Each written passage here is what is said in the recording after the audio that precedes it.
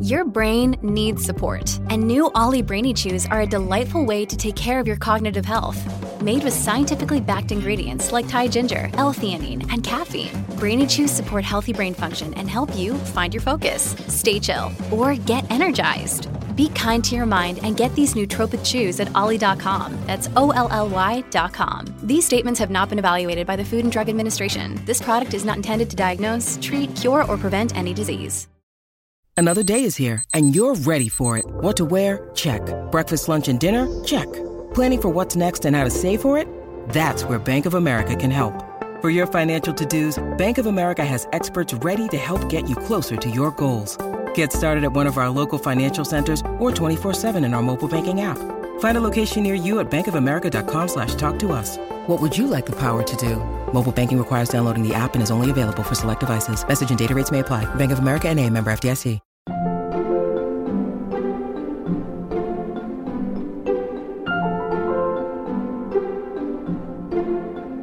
The whole business of writing about a living person is a fraught compromise. I mean, on the one hand, it offers many possibilities because that living person can guide you in all sorts of ways, and you can ask them what they did and what they didn't do. It's completely different from writing about someone who is dead and who can't interfere. Welcome back to Working. I'm your host, Isaac Butler. And I'm your other host, June Thomas. June, who do we have on this week's episode? Well, the lovely voice we heard at the top of the show belongs to Adam Sisman, an eminent biographer, most recently of spy novelist John le Carré, about whom he has published 2 biographies. Not one, but 2. Mm-hmm. Amazing. You know, I feel like it's been quite a long time since we've had a biographer on, so I'm excited to have one on again. What drew you to Adam specifically? Yep, that's right. Back in 2021, Rahman had a fantastic conversation with Heather Clark, author of Red Comet, that fantastic biography of Sylvia Plath.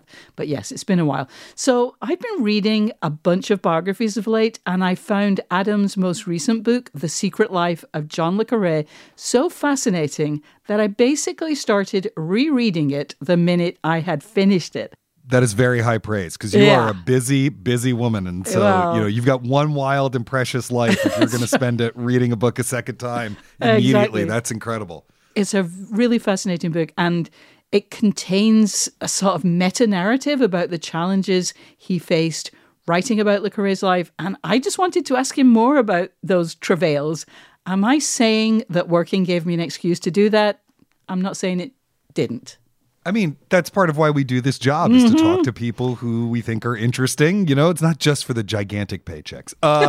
And I'm guessing, it doesn't take a decade of archival research and extensive interviews to deduce that you probably have a bonus segment for our Slate Plus listeners. Oh, man, do I. So one of the reasons that I love reading books about the writing process, and there are some really great ones by biographers, is, well, they take you behind the curtain. But sometimes you still want to know more. And this was the case when Adam talked about taking international trips to do interviews when he was in research mode for his le Carré books. And he mentioned having made 4 separate trips to Germany in the course of 1 month. And I just wanted to know why those trips were necessary. What was he doing? Who was he talking to? What was the purpose? So I asked him about that. I also asked him if he could have achieved the same benefits from a Zoom call, since now that is much more widely available. Could this meeting have been an email of the nonfiction writer's process? Exactly. That sounds great. I love that you're getting that into the nitty gritty. And if you are a Slate Plus subscriber, all of that will be waiting for you at the end of this week's episode.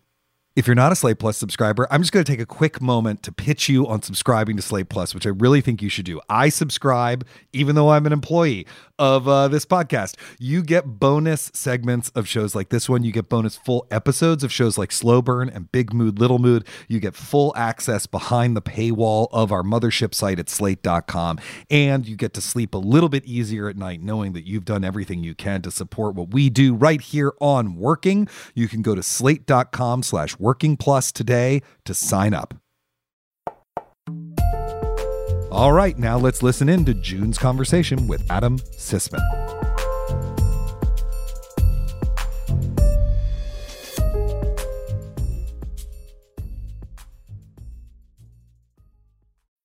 When you need mealtime inspiration, it's worth shopping Kroger, where you'll find over 30,000 mouth-watering choices that excite your inner foodie. And no matter what tasty choice you make, you'll enjoy our everyday low prices, plus extra ways to save, like digital coupons worth over $600 each week. You can also save up to $1 off per gallon at the pump with fuel points. More savings and more inspiring flavors make shopping Kroger worth it every time. Kroger, fresh for everyone. Fuel restrictions apply. Adam Sisman, welcome to Working. I'm very excited to learn about your creative process. Well, I hope I can give you some interesting material. Adam, I wanted to have you on the show because, like many people, I love to read biographies, and you have written some excellent ones.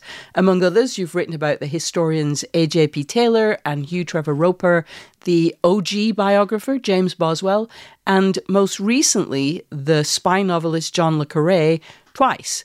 We'll talk more about your le Carré books in a bit, but first, I'd love to know what drew you to biography. Well, like a lot of things in my life, anyway, and perhaps in everybody's life, it was rather by accident. I started my working career as a publisher. I'd always really wanted to be a writer of some kind. That was what I dreamt about, even at school. But I didn't know what to write, and my attempts at writing fiction or poetry were dreary beyond belief. And I knew I didn't really have it in me, I think, to write fiction. And then I found myself at a stage in my career. I'd been working as an editor for quite a long time, maybe 15 years, and seen how other people wrote. And suddenly I didn't have a job anymore. And I was casting around for things to do. And I thought, well, why don't I write a biography of A.J.P. Taylor, who had just died? In fact, it was quite a funny story, really, because I thought, well, how do you go about writing a biography? And I thought, well, I suppose you get in touch with the estate. In his case, his widow, who I knew lived actually quite close to where I lived in North London. And I thought, well, how do I contact her? And then I thought, well, I know someone who knew him, who used to go and visit him in a nursing home in his last few years, who was a military historian called M.R.D. Foote. And so I rang him up, and before I could say why I was ringing, he said, Adam, I can't talk now. This is how he talked. I'm just off to meet A.J.P. Taylor's prospective biographer. And I said, but Michael, I want to write A.J.P. Taylor's biography. Can't talk now, bye. So that was my start. And it was a bit dispiriting. But in fact... Yes. In fact, I did subsequently get to meet Taylor's widow, who turned out to be a nice Hungarian lady called Ava. And she was willing, rather kindly, to allow me, as a complete novice, to write his biography, which I proceeded to do. And I was still doing other things. I mean, this wasn't my main form of subsistence. But it did get me established, and it did make it much easier after that to write other books. Well, I have to say, one of the things that seems clear to me is that you it may not seem that way to you, but that you seem to be very efficient. One of the things that clearly happens, especially with biographies, I think, is that some people get lost. Even if they've written biographies before, some biographies, they get a little out of hand. But you've always been very efficient. Does it seem that way to you? Not at all, no. I do think, though, that one advantage of having been an editor for so many years was there's several advantages. One was a sense of the market and what people are interested in and what they're not interested in. And another is a sort of desire to cut to the chase, not to be led by your research, which I think, unfortunately, an awful lot of academic writers are. The more work they've had to do to find a piece of information, the more reluctant they are not to publish it. Right, exactly. I try, one of the things I try to do is to write serious books which are, as good as those written by academics, but to write them in a way that will appeal to as wide a possible audience. And I'm, in a way, more happy when, let's say, a normal person enjoys one of my books, or just as happy as when a learned professor I am now a learned professor myself. I say that with a bit tongue-in-cheek. But I mean, for example, I remember when I wrote my Hugh Trevor Roper book, being enormously flattered to get a message from a New York yellow cab driver who wrote to me saying, I'd never heard of this guy. I've never read about a British historian before, but I read your book and really enjoyed it. And I thought that was marvellous. I was so pleased. And that's the sort of thing that I aspire to and maybe don't always achieve. But, I'm very pleased if that happens. That's wonderful. All right, let's get to Le Carré. I was going to beat around the bush a bit more, but I can't do it. As I said earlier, you ended up writing 2 biographies of John Le Carré. And just to get it out of the way, his real name was David Cornwell. But just to avoid confusion, I'm going to stick with the pen name and we'll just take it as read that we know there's another name. I've heard you say in interviews that initially you wrote to him to say you were interested in his being the subject of your next book. And I'm kind of curious how you sold yourself to him. And did it feel to you that was what you were doing? It's interesting to hear that it's kind of always been a little bit like that, even, with A.J.P. Taylor's widow. So what are you trying to achieve when you make that first contact? Well, it's funny you say it's always been like that. I mean, I'm just backtracking for a moment. I mean, when I wrote my biography of Hugh Trevor Roper, that was the first time I'd written about somebody who I'd known. And when I came to write it after his death, I had by that time convinced myself that he had suggested the idea to me. And it was only when I was working in his archive that I found a letter from myself suggesting it to him. So it just shows how you can't rely even on, how unreliable memory is. As far as Le Carré, and I'm afraid I'm going to use both names because I knew him as David. I mean, he was David to me, David Cornwell. But I didn't at that stage, of course. As far as Le Carré was concerned, there is a backstory, which is that many people had tried to write his biography in the past, and there was an extant contract for a biography by the well-known thriller writer Robert Harris. And I knew Robert pretty well, in fact. I mean, very well. And the editor who had commissioned this book was my late wife, Robin. Oh, my goodness. Wow. Many years before. In fact, I complained to Robin. I said to her, I want to write that book. And she said, well, I've commissioned Robert to do it. So anyway, over the years, I often said to Robert, are you going to write that biography? Because if you don't, I'd like to have a go myself. And he became more and more successful as a novelist himself. And so it was less and less likely that he would do it. And eventually, over a pub lunch one day, he said, no, I'm not going to write it, so don't let me stand in your way. And it was then that I wrote to David. Didn't Mr. Harris also tell you that at some point, I think you say in the second biography, that he told you it would never happen in his lifetime or something? He kind of warned you off, didn't he? Yes, he did, yes. And several other people did too. And actually, looking back on it, I think they were in many ways right, in the sense I was only able to produce part of the truth. But also, even to get there was an enormous struggle. And one reason why I wrote the second book, so sort of jumping forward, and I'm sure we'll go back, but is that the struggle, it seemed to me that the struggle itself, the relations, the very fraught relations at times between the biographer and the subject was interesting in itself. There was a story behind the story. I found that people were interested in, and I was certainly interested in myself in retrospect. At the time, I was just keen to get the damn thing written. And at times near despair. I mean, it became very emotional for both of us, really. I mean, while we were friendly, I won't say we were friends. We were friendly. We spent a lot of time together. We ate together, drank together, went on long walks together, etc. Nevertheless, I mean, there was a stage where I thought the whole project was going to collapse, and for me, that would have been a financial disaster. Yeah. And he wrote me a letter at a kind of crisis point where he seemed to be indicating that he might do something dreadful. Maybe, he referred to the fact that several of the heroes of his books had killed themselves. So I felt completely out of my depth. I felt this is crazy. I'm writing a book about a man who I admire, and it's killing him. Well, and there was so much on the line for you, and yes, clearly he had, not to make light of the sort of veiled threats or maybe even subfusc threats, but there was more on the line for you in a sense than for him. His reputation obviously mattered to him, but he had lots of money. It was, I don't know. I feel like I'm being a little crass, but no, you're absolutely right. No. I mean, the stakes were very high. I think there are different kinds of stakes. For me, it was it would have been a financial disaster if the book had fallen through, because I'd spent several years working on it, and I would have nothing to show for that.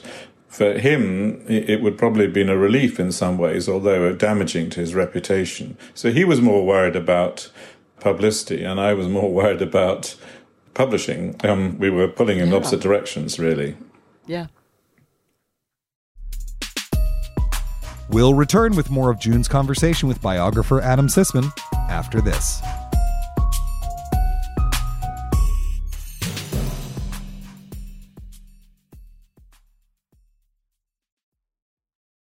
This episode is brought to you by Shopify. Whether you're selling a little or a lot, Shopify helps you do your thing, however you cha-ching. From the launch your online shop stage, all the way to the we just hit 1 million orders stage. No matter what stage you're in, Shopify's there to help you grow.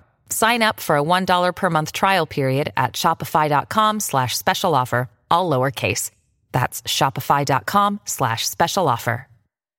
This episode is brought to you by Progressive Insurance. Hey, listeners, whether you love true crime or comedies, celebrity interviews, news, or even motivational speakers, you call the shots on what's in your podcast queue, right? And guess what? Now you can call the shots on your auto insurance, too. Enter the Name Your Price tool from Progressive. The Name Your Price tool puts you in charge of your auto insurance by working just the way it sounds. You tell Progressive how much you want to pay for car insurance. Then they'll show you a variety of coverages that fit within your budget, giving you options. Now, that's something you'll want to press play on. It's easy to start a quote, and you'll be able to choose the best option for you fast. It's just one of the many ways you can save with Progressive Insurance. Quote today at Progressive.com to try the Name Your Price tool for yourself and join over 28 million drivers who trust Progressive. Progressive Casualty Insurance Company and Affiliates. Price and coverage match limited by state law.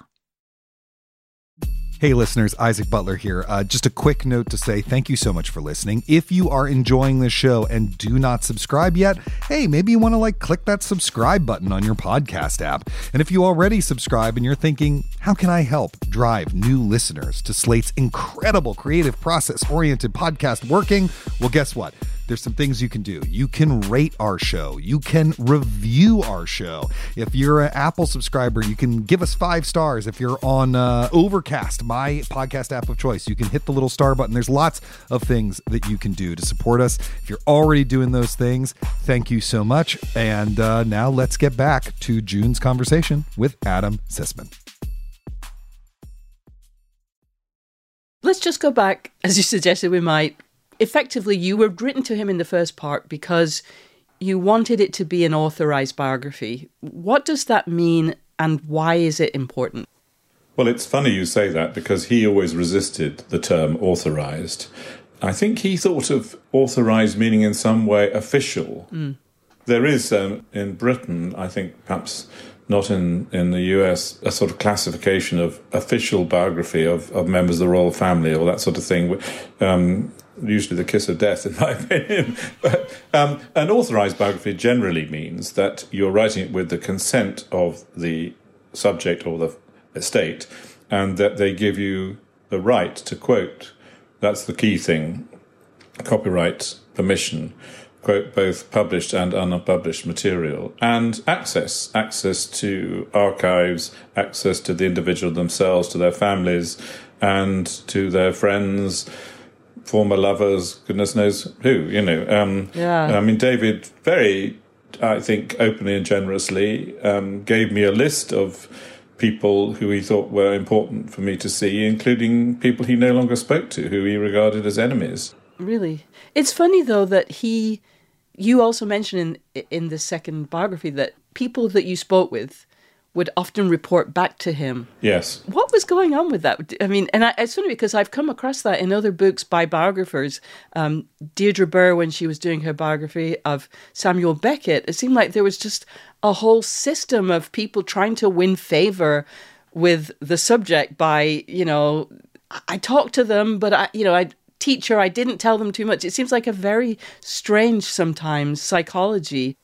Well, very strange and yet not so strange. I mean, if we think of our own, everybody has a network of personal relations, people that we're close to, we're fond of. And if we speak to a stranger about, let's say a relative or a close friend or a colleague, we might be slightly anxious about what use that stranger will make of the material, and we might be anxious about what the subject will think about that. So I think it's a perfectly natural human thing. I mean, the whole business of writing about a living person is a fraught compromise. I mean, on the one hand, it offers many possibilities because that living person can guide you in all sorts of ways, and you can interview them, and you can ask them what they did and what they didn't do and why they did it and so on. But there are all sorts of pitfalls too. So it's completely different from writing about someone who is dead and who can't interfere. Yeah. So anyway, David resisted the idea that this would be an authorized biography, but he said the word we should use is definitive. And I think that partly meant in order to discourage anyone else from doing it. Yeah, which must have felt good to you. I mean, you certainly don't want other people doing it at the same time. You can't control what will come after. We had a contract. Yes. We drew up a contract between us where he specifically undertook not to encourage anyone else to write a biography or not to cooperate with them. That was a condition of the contract. Although he kind of, at some point, especially when things got a little dicey, he sort of indicated that, in fact, wasn't it on publication day in 2015 that he was going to finally write the memoir that had not appeared for, more than 70 years. Yes. Well, I don't know about more than, but for, which he'd been talking about doing for a very long time. Yes. And my editor at the time quipped that he's trying to take back control of the agenda, which I thought was a nice way of putting it. So he cooperated, and one of the things that brought was, I think you've said, about 60 hours of conversation with him. And you each saw the purpose of those interviews or conversations differently. What did he think it was for, and how did you see it? Well, I thought it was clear at the start what it was for, but it became obvious to me that he seemed to be seeing it more as a form of dictation, and that I should be taking down what he said verbatim and then printing it in my book. Well, that wasn't the way I saw it at all. I saw it as me simply gathering material which I might or might not use for the book, and I certainly would use critically. I mean, he complained to me at one point, why is it, he said, you seem to believe what everybody else tells you and you don't believe what I say? And I said, well, David, how can I put this? It's because you have said on several occasions that you are a liar. And he had the grace to smile, albeit ruefully, at that point. I mean, it was a sort of strange business. The whole thing was very strange. I mean, in some ways, it was a very intimate relationship, although it wasn't really a friendship, as I say, and I had to pinch. Sometimes we had a lot of fun together and quite a lot of laughs. He said to me at another point, I know it's supposed to be warts and all, but it seems to be all warts and no all. I thought that was great line. Yes, I thought it was very clever. Well, of course, he's very good at great lines. Right. I mean, everything I wrote about him in both books should be seen in the context of my thinking of him as a serious and important writer. I think some books are better than others, and I think the more recent books are not so good, and in fact some of them very feeble. But I think you should always judge a writer by their best books, and I think his best books are very good indeed. Yeah. So you would see him in London, but he also had a sort of redoubt in Cornwall where he would go to write, but he also, I guess, had his archive there. What was the archive? I mean, what did it look like? What was in it? And how helpful was that? So I was greeted by David's wife, Jane, who showed me to a garage in which there were masses of boxes and filing cabinets with stuff more or less arranged, some of it quite well arranged, but some of it less well arranged. And, she just basically gave me the key and said, get on with it. And in fact, it was quite a funny thing because it was, when I first went down there, it was a rather beautiful spring day in April, I think. And there was sort of sun outside and the bird song and insects and all that wonderful thing about early spring, which is, such a relief. And so I left the door open and let nature come to me. And then at a certain point, I was aware of a shadow against the door, and I looked up to see David standing there. I hadn't seen him until this point, and he said, "It's so strange to have you here, Adam, poking about inside my mind." Wow. I thought that was quite an interesting image. Wow. So it was contracts and correspondence and manuscripts? Just all kinds of stuff? Oh, yes, all kinds of stuff. I found letters from women he'd had affairs with, which I don't think he knew were there, with in fact, his son's au pair. I found a very curious document he had written for a psychoanalyst in the 60s when his life was falling apart, rather, about his sex life, really, his sexuality, which was curiously untruthful, I realised after reading it. I don't think he knew that was there. I found, there was a combination of all sorts of things, from royalty statements to, as I say, letters from fans, all sorts of things. People he's from the generation that did write letters and didn't really like email. And of course, it's a big worry for biographers that in the future there won't be these archives of letters to draw upon. So at a certain point, as you alluded before, but at a certain point, you discovered things that David, John le Carré, did not want you to put in the book. They were things about affairs, mostly. It was his relations with women who weren't his wife, right? Yes. So he didn't want that. And so what did he do? Because this really could have destroyed the work that you'd done. So he just didn't want the book to come out if you were going to talk about those things? Well, it was curious. He didn't seem to have imagined that this could happen, though. I kept coming across evidence of affairs, and I still, even today, without trying. Wow. I do say in the new book how, this happened largely by accident. I remember late one night at a party here where I live in Bristol, meeting someone I'd never met before, and we started talking about Proust, believe it or not. It was we were both a bit drunk, and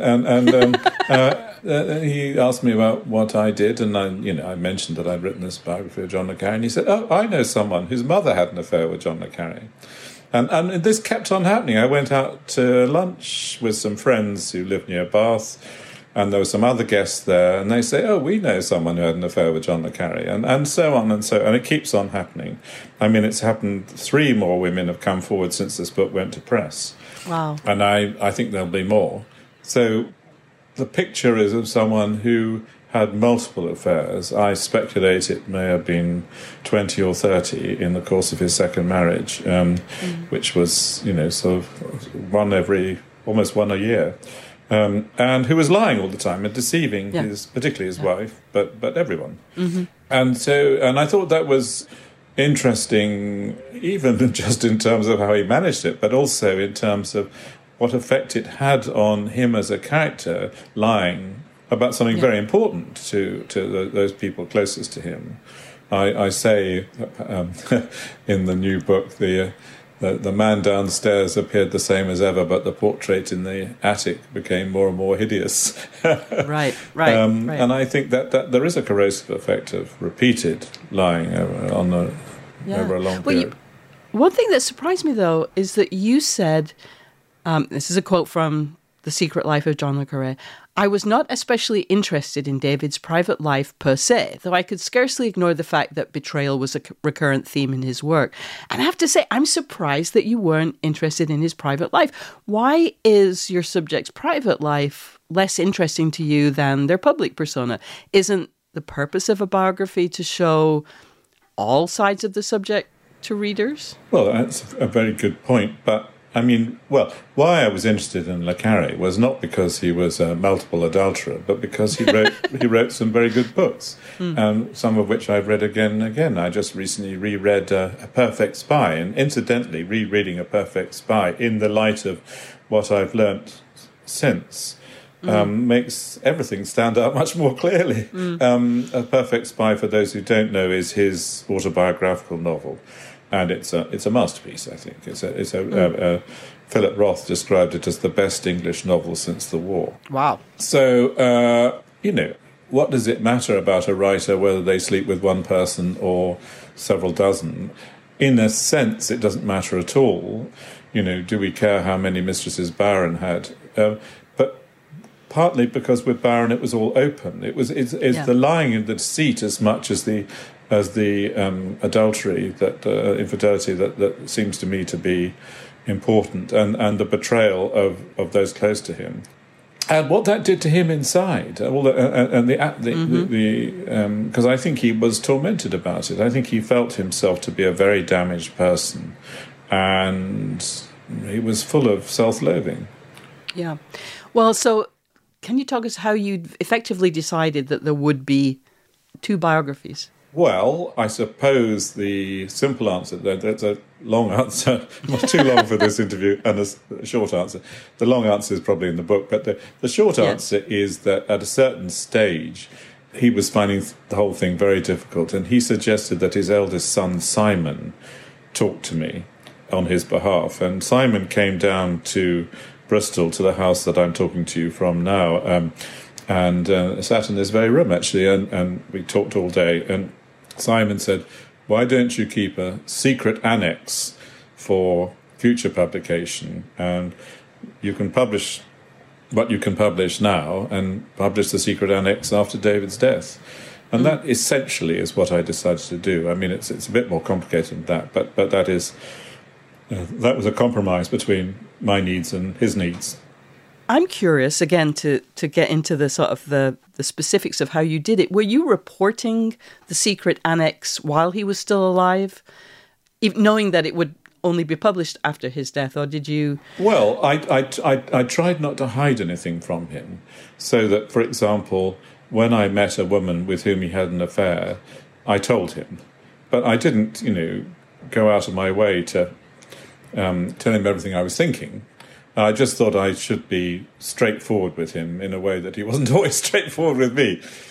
But in fact, I remember a conversation with the great Bob Gottlieb. Bob Gottlieb, for those who don't know, has been described as the greatest editor of the second half of the 20th century. He was a chief editor at Knopf for many years, and he was David's editor for many years.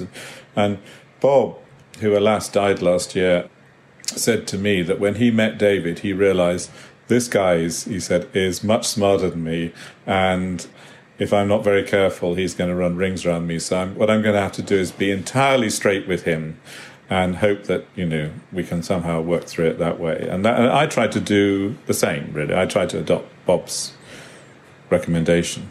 Mm-hmm. Adam Sisman, it has been so much fun and so fascinating to talk with you. Thank you for sharing some of your creative process with us. Well, I've enjoyed it very much. Thank you. When we return, June and I will talk about how to not let research ruin your life, the ethics of interviewing, and how you decide what to leave in and what to leave out when working on a big project. Look, Bumble knows you're exhausted by dating. All the must not take yourself too seriously and 6'1" since that matters. And what do I even say other than, hey? Well, that's why they're introducing an all-new Bumble, with exciting features to make compatibility easier, starting the chat better, and dating safer. They've changed, so you don't have to. Download the new Bumble now. June, I just wanted to say thank you for that fascinating and informative conversation. I've read a few Le Carré books, including A Perfect Spy, which I agree is kind of a work of deranged genius.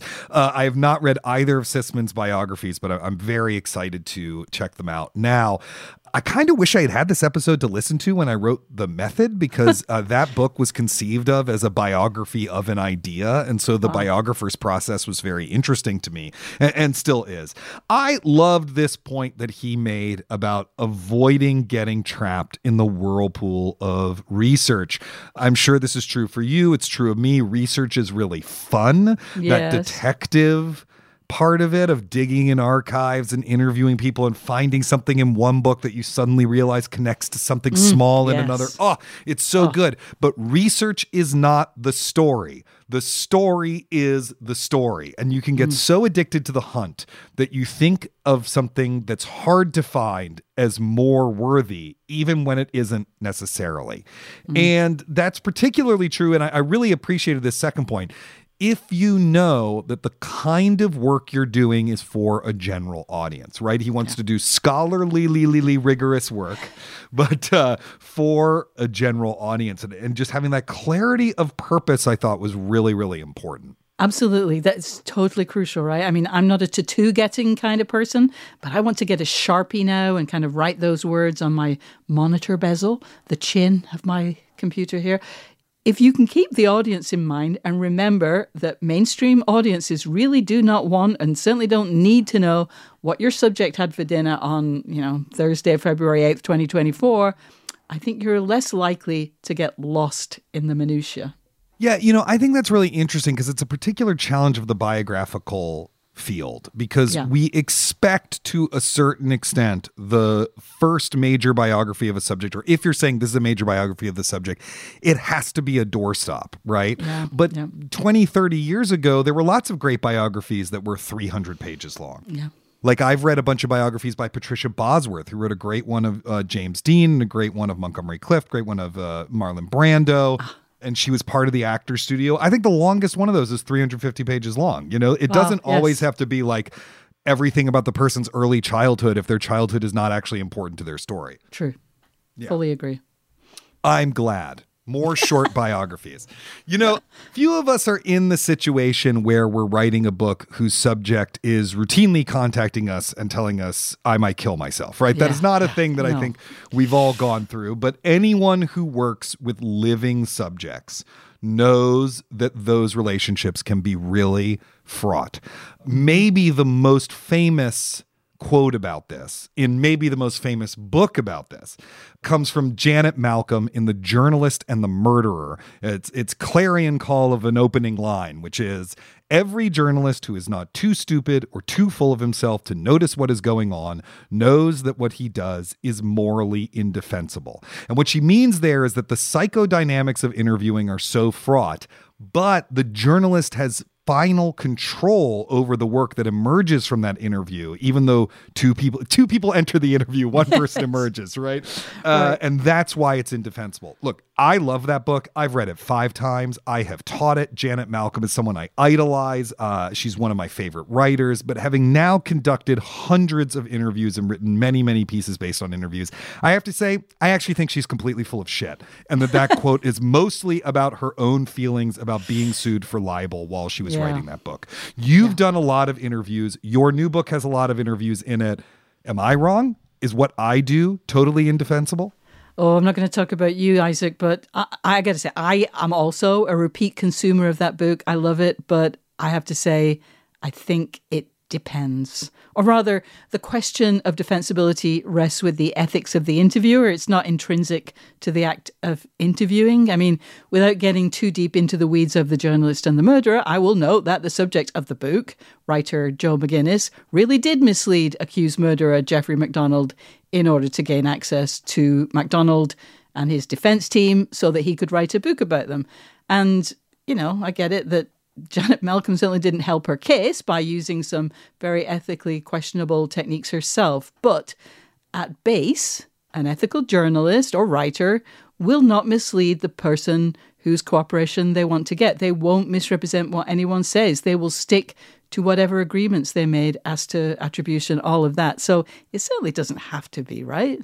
Yeah, no, I agree. I think that I don't know. You do need to keep in mind that people are trusting you with their stories. Right? Yes, absolutely. And that may be that they're trusting you with their stories and ultimately you're going to say something that they don't like. That is okay. The ethics of it does not mean you have to only make them look good or whatever. Right, it just right. means, you have a duty to the truth and you have a duty not to misuse or mistreat people, at least to me. Yeah. But I mean, Yeah. but let's talk a little bit more specifically as craftspeople of the interview, maybe, how should one approach the complex dynamics that emerge between interview subject and interviewee? And I also want to say, there's lots of fields other than writing where you're interviewing people, right? Absolutely. I mean, interviewing absolutely. is a part of research. I know artists in almost every field do interviews as part of their research, whether they're poets or painters or composers or anything. Interviews are vitally important. So it's not just about us.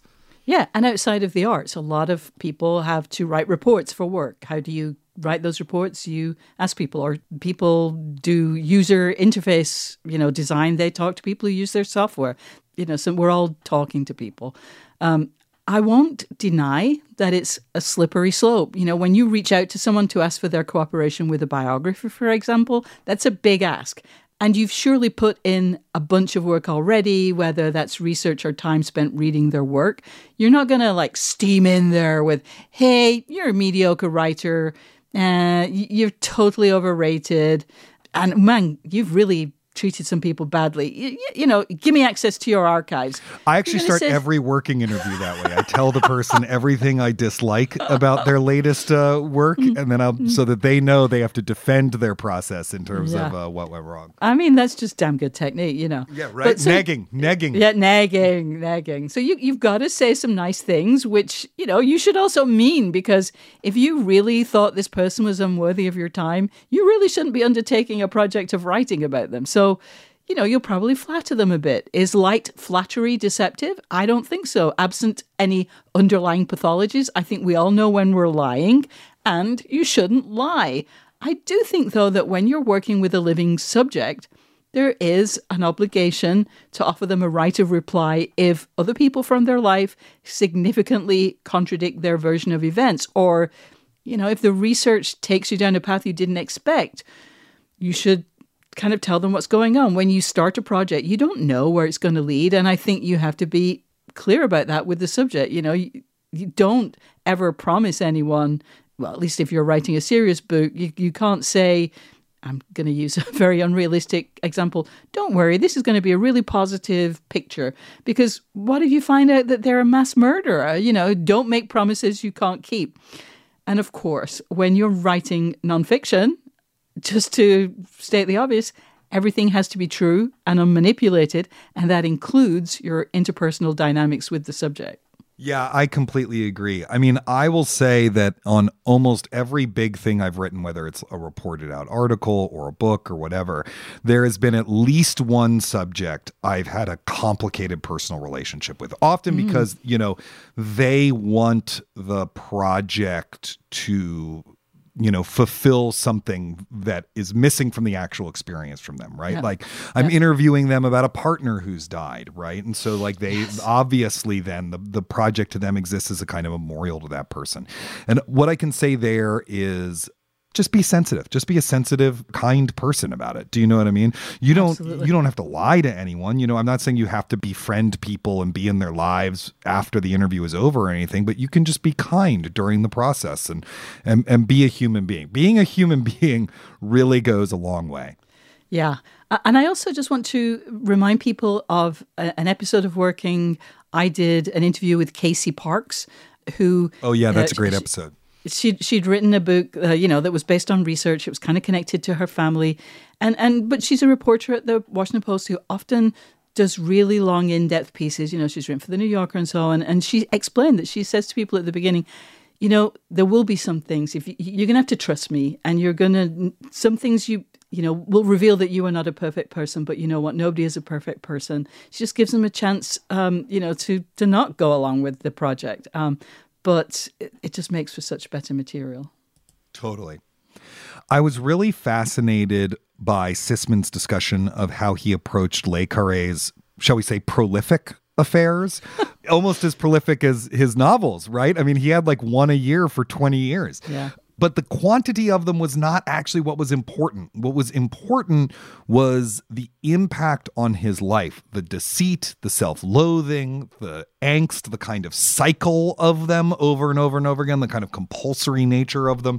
It's a good reminder that one thing that is really useful when you're doing a major work over a long period of time is to have your rules for the project, your principles for the project. What is this project about and what is it doing? Whether that's a big work project or a novel or whatever, because you are going to come across shiny, lurid, gems, and you're going to need to ignore them. And it's hard to ignore them, or not ignore them, but, figure out a way to use them that's productive.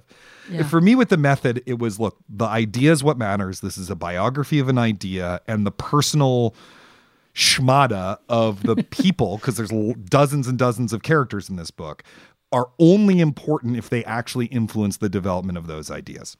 And you know what? My book is plenty dishy. There's tons of backstage gossip in my book, right? But there's probably an equal amount that I did not put in because it was not actually relevant to the development of the ideas. So I'm just curious, because you have a book coming out. How did you figure out your rules? And did you have them in advance, or did they kind of develop during the revision process, or what? I would say I wish I had had a clearer sense of what fit into the book's underlying philosophy and what didn't. I had done a lot of work on the book proposal, and that did give me a basic statement of purpose. Conversations with the commissioning editor had helped me make decisions about the book's scope. But there was still a lot of figuring out as I was going along because, as the title, A Place for Our Own 6 Spaces That Shaped Queer Women's Culture suggests, it takes as its subject 6 separate archetypal locations. I will just repeat them. It's the lesbian bar, the feminist bookstore, the softball diamond, lesbian land, feminist sex toy emporia, and queer destination vacations. Each place gets a chapter, and they are each effectively different worlds. Ultimately, though, for each place, I knew that I wanted people to leave the chapter knowing a lot more about that place, understanding it more, having a sense of its complexities, but also getting a sense of how it fit into the larger picture of lesbian history. I admit, though, that there are a couple of elements that are probably there just because I just fell in love with them rather than because they're essential, but not too many, I hope. And I should say, a few things that are just purely delightful, that's totally fine putting in a big project, right? You don't have to be so rigorous that there's no joy. You got to leave room for joy, because the reader or viewer, if it's a movie or whatever, they can sense the joy of the people making it in the end result, I think. Yeah. And I think once you've read something and edited something however many times, I would not like to count, what you kind of get bored with reading, and that has to go. But if you're still delighted at the end, I should stay, I think. I got to tell you, though, Isaac, okay, my book isn't out yet, but there are galleys, advanced copies that are out in the world with potential reviewers and people who might blurb the book. One blurber said it is, quote, jam-packed with fascinating nuggets of cultural history, movement lore, and gossip, parentheses, the gossip as meticulously documented as everything else, unquote. And I was like, oh my, did I get some gossip in there? Good job me, because I wasn't sure that I had. So I was really, really gratified to read that. Well, that's all the time we have for this week's episode. If you enjoyed it, or heck, even if you didn't, why not sign up for Slate Plus? If you go to slate.com/workingplus today, you will get so many goodies. You'll get full access behind the paywall on the mothership site. You'll get bonus segments on shows like this one. You'll get bonus full episodes of shows like Slow Burn and Big Mood, Little Mood. Go to slate.com/workingplus right now and sign up today.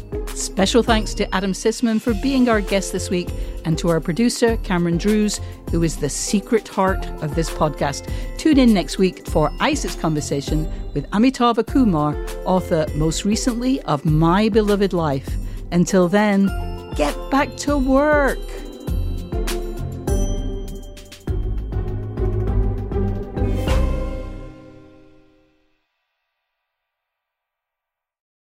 For the ones who work hard to ensure their crew can always go the extra mile, and the ones who get in early so everyone can go home on time, there's Grainger, offering professional-grade supplies backed by product experts so you can quickly and easily find what you need. Plus, you can count on access to a committed team ready to go the extra mile for you. Call, click Grainger.com, or just stop by. Grainger, for the ones who get it done.